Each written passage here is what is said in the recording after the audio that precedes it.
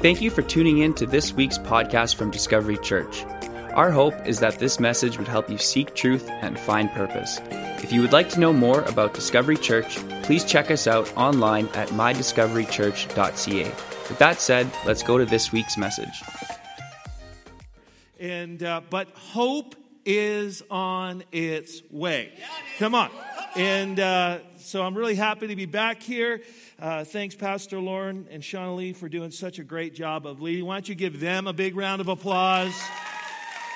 The dream team and everyone who's a part of Discovery, it's fantastic. We're in a series called Well Dwellers.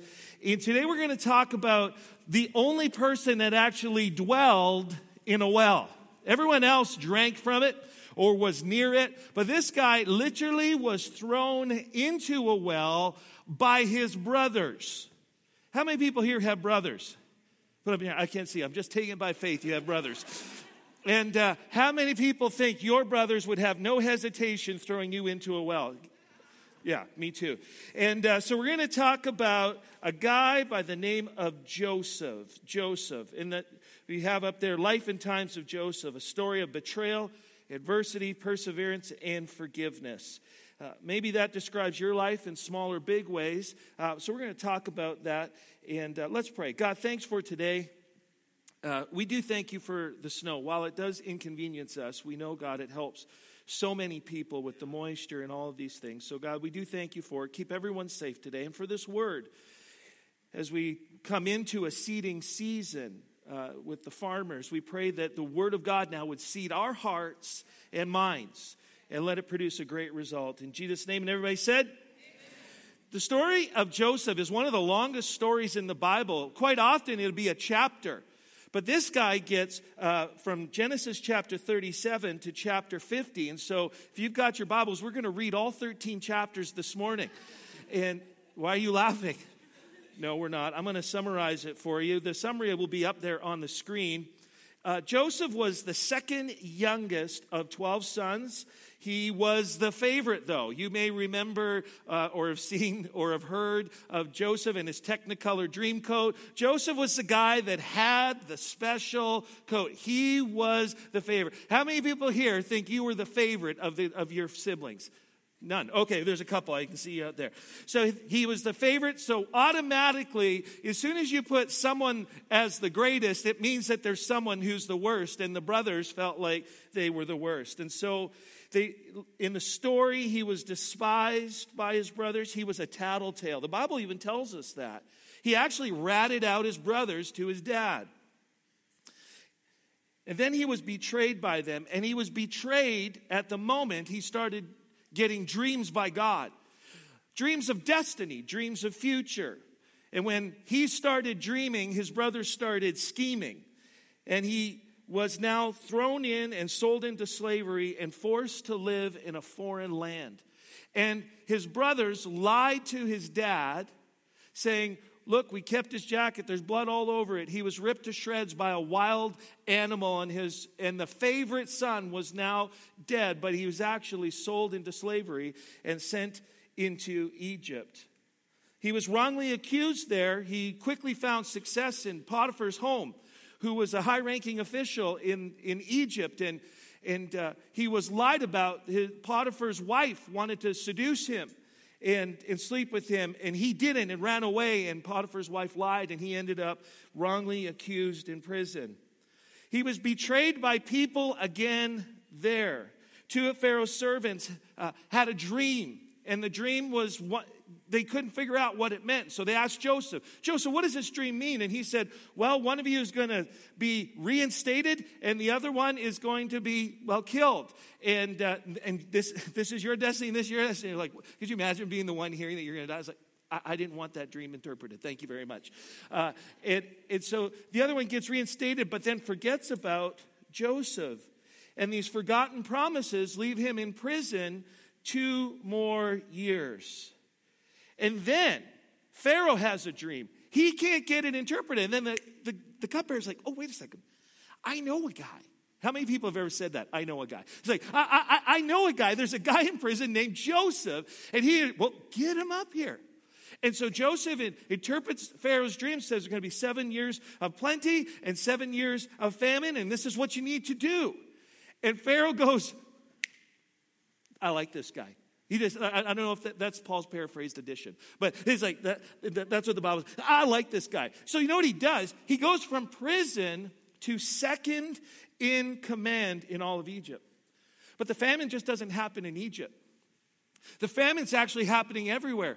And so Joseph's dad, Jacob, and the brothers start realizing we're going to run out of food. And the only place there's food is in Egypt. And so the brothers go to Egypt expecting to meet the Pharaoh or some high-ranking official and not knowing it's Joseph. Could you imagine the fear at that moment, knowing that you have betrayed your brother, sold him into slavery?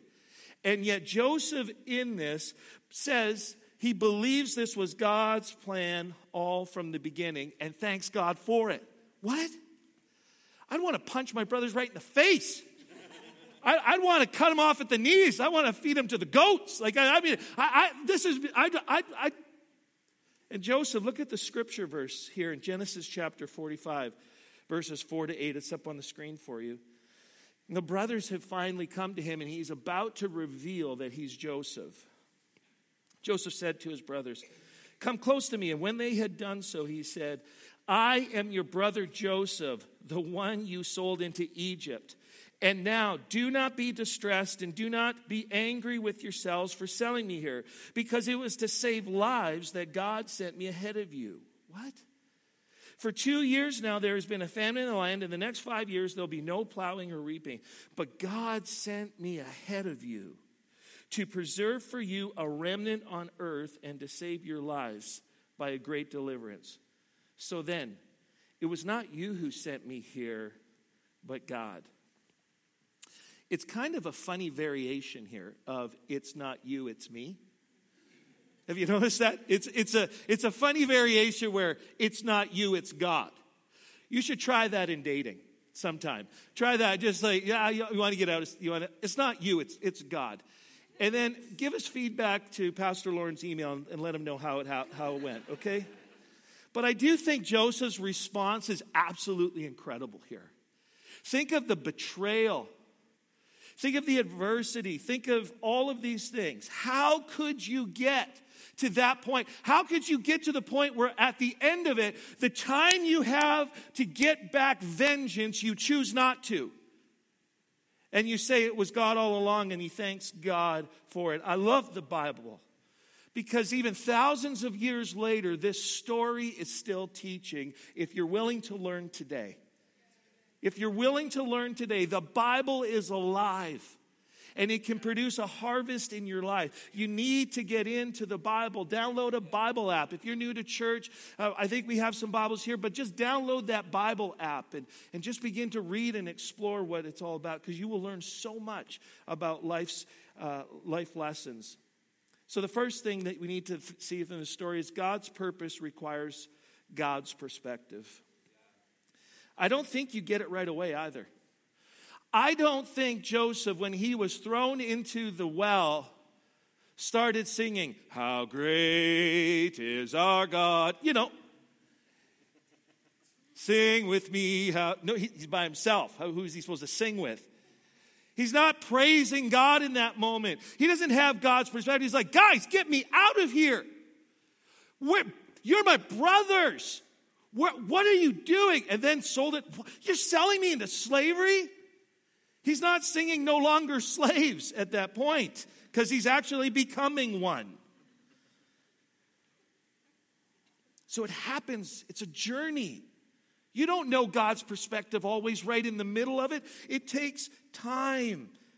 And we don't even always get full disclosure, but in it we learn to see God's hand. You will learn to begin to see God's hand, God's ways in both the good and the bad, even though you may have questions. It was my last year of Bible college, going through a very difficult time, struggling with some anxiety, and my body wasn't responding well. And to this day, I don't know why I needed to go through it. I don't understand. I don't get the explanation, but here's what I do. I keep trusting. I keep trusting and believing that God used it for good. You see, God's perspective takes maturity, experience, and trust. Going through difficulty, discouragement, but mostly God's perspective just takes time. And there's something about lengthy trials that have a way of creating humility. Can I get an amen out there? Some of you have walked through that. You've walked through a lengthy trial, and you realize in that moment you've come to the conclusion that this is bigger than me, and I don't understand. God is God, and I am who I am. And there's something about having that place of humility that gives you God's perspective. So perspective number one. Can't have God's perspective in unforgiveness. Can't do it. Joseph's journey to forgiveness was not an easy one, I'm sure. It took time, but it also took a choice. See, I'm not sure you can see God's perspective if you're looking at others and seeing the pain that they caused you. You see, unforgiveness blinds us to God's perspective. And maybe you're here today and you're just thinking about that person that hurt you, and think about that situation, and think about this. This unforgiveness, when your focus is on that, you cannot see from God's perspective. And forgiveness is not saying what they did was right, or that it didn't hurt, or that you're totally recovered. It was a number of years ago, and please don't judge me for this. I was watching Oprah. Some of you don't even remember Oprah. Like, who's Oprah? Anyways, I know, it's funny. Oprah had this talk show, and she brought on this lady who had gone through this horrible experience. She had been taken by some men, sexually assaulted, beaten, and left for dead outside of this city. And she survived somehow. And she came back and has this wonderful story of recovery and redemption. And Oprah's interviewing her and says this, how could you forgive them? How could you forgive them? They took so much from you. How could you forgive them? And she said, the answer was pretty simple. When I realized that they were still robbing from me because I hadn't forgiven them. She says, when I forgave them, I put an end to the robbery. They're no longer going to steal more of my emotional energy, my mental energy. They weren't going to steal more of my time. And there's something about forgiveness, and some of you need to hear this, that's absolutely freeing for you. And it actually starts the healing process. And we see Joseph here. We see Joseph having to go through this process, going through pain and difficulty, but coming to this place of choosing to forgive. I have a friend of mine, he probably stole it from someone else, but I'll give him credit. And he says that unforgiveness is like drinking poison, hoping the other person gets hurt. It's only hurting you. And you see, Joseph had to get to the point. He could not see God's divine plan. He could not see God's divine perspective when he was fixated on his brothers and fixated on people who lied about him and fixated on the betrayal and fixated on the difficulty. Pull your eyes off of that. Forgive and let freedom come to you. And if you don't have his perspective, then you won't have the strength to persevere and could end up quitting too soon. We're going to talk about that in a moment. Perspective number 2. Life's not fair, and neither is God. Let's talk about the first part. Life's not fair. We sure love fairness, don't we? I'm a really big fan of it.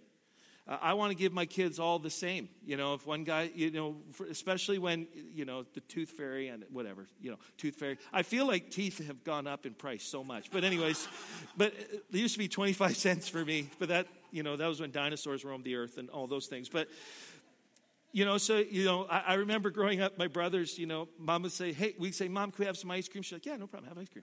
And then we'd be like, well, we want to make it fair. So one would scoop and then the other one would get the first pick. This had to be fair. And we absolutely love fair. But if you look at Joseph's life, nothing about his life was fair.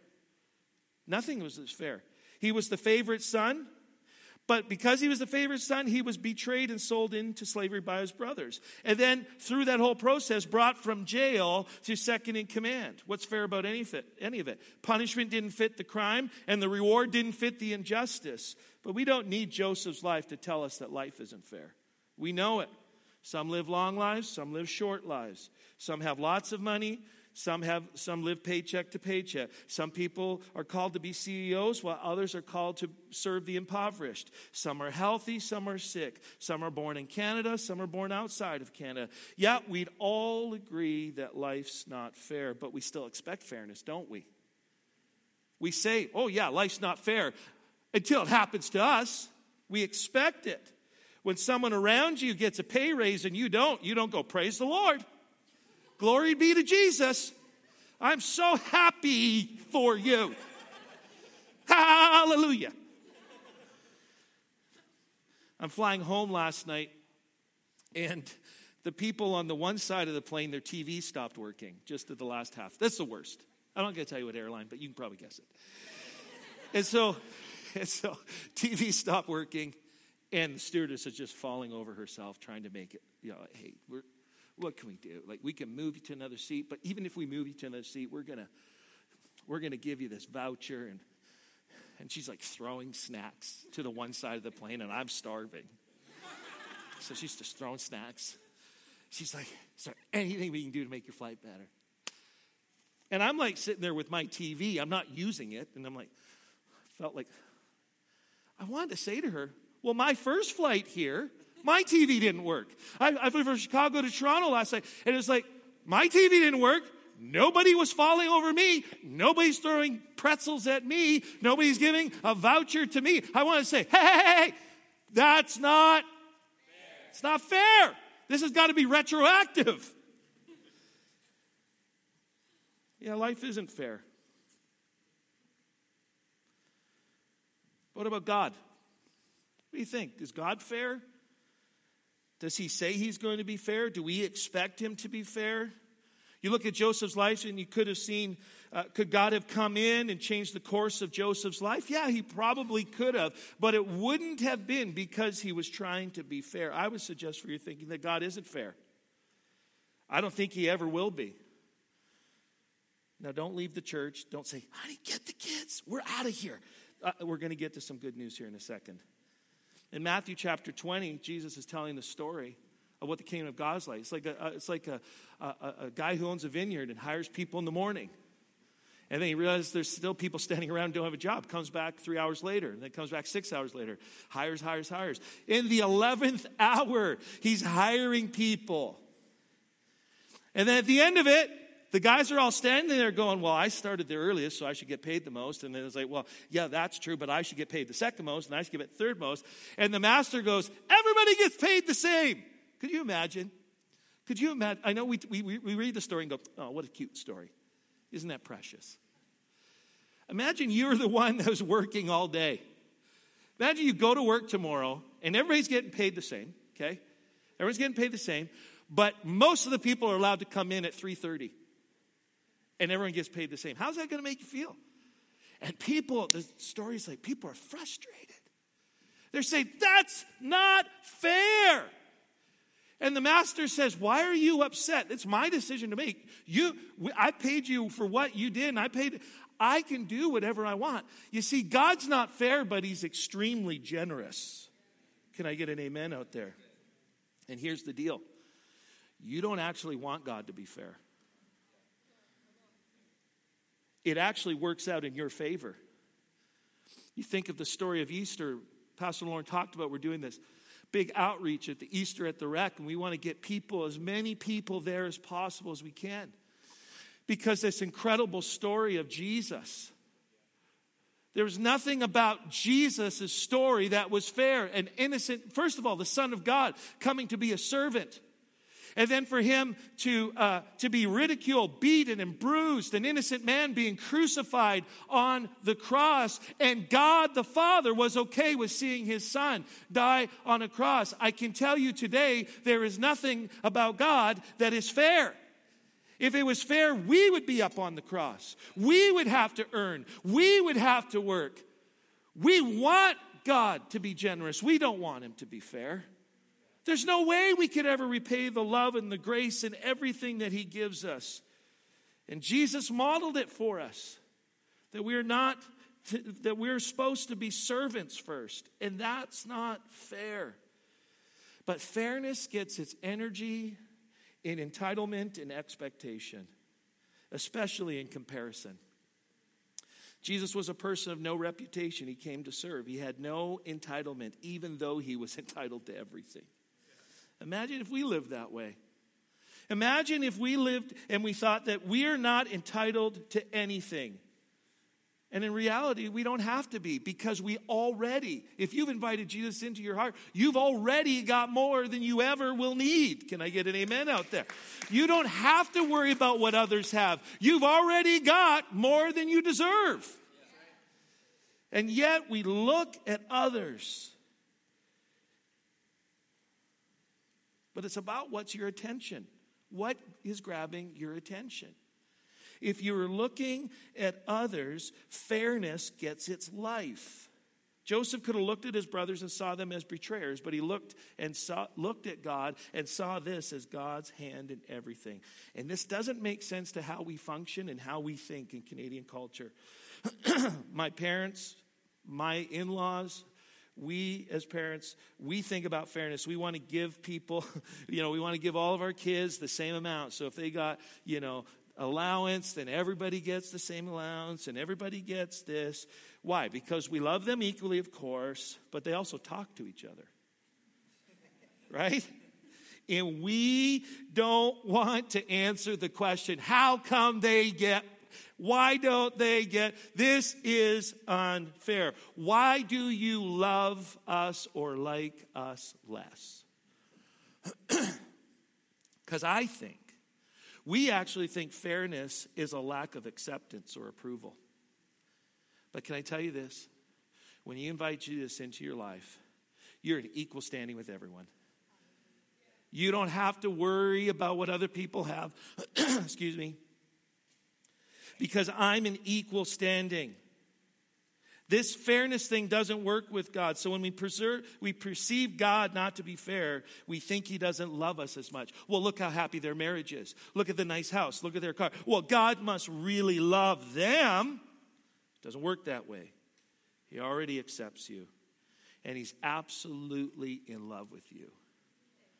And he wants what's best for you. In fact, he can't actually love you any more than he already does right now. He can't do it.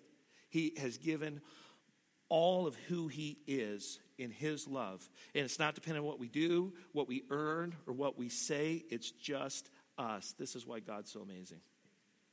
But why do we get treated differently then? Well, I don't totally know, but let me take a shot at it.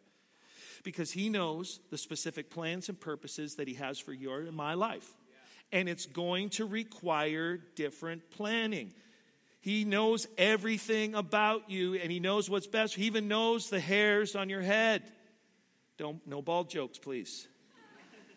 And for you to see God's purposes, you cannot be treated the same as everyone else. We know this. Everyone gets different career training. Accountants, doctors, lawyers, mechanics, teachers, scientists, business specialists. You wouldn't want a neurosurgeon working on your brakes.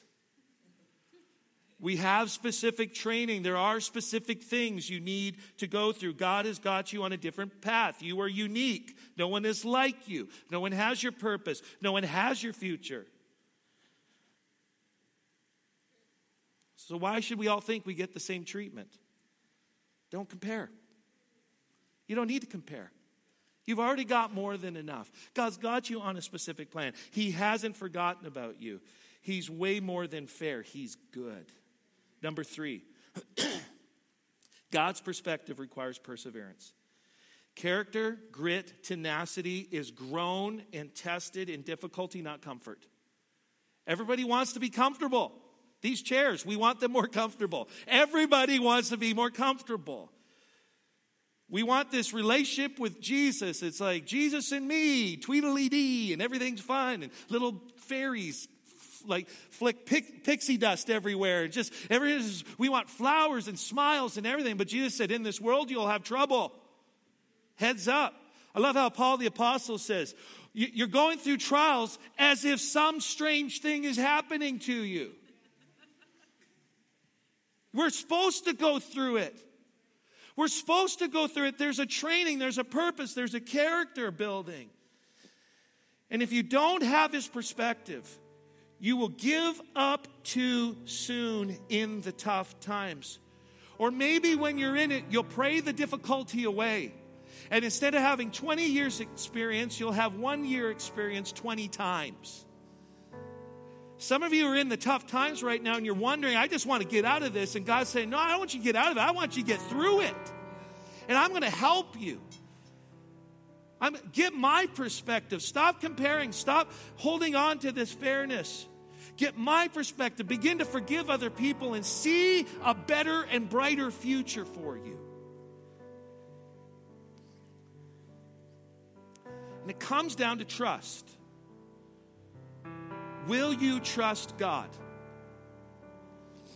If we had time, I would pull some of those who have been in the faith a long time, and I would ask them a question. If we had time, I could line them up. Said, has God ever been unfaithful? Has there ever been a moment in your life where you just said, no, God wasn't there for me? Those who walked with Jesus, we could walk them across the stage and say, yeah, God's been with me every step of the way. I remember asking my grandfather, he's in his 90s now. I said, can you remember one time? And he's been through a lot. I said, can you remember one time that God wasn't faithful? One time. Tears well up in his eyes. I can't remember one time. This is the God we serve.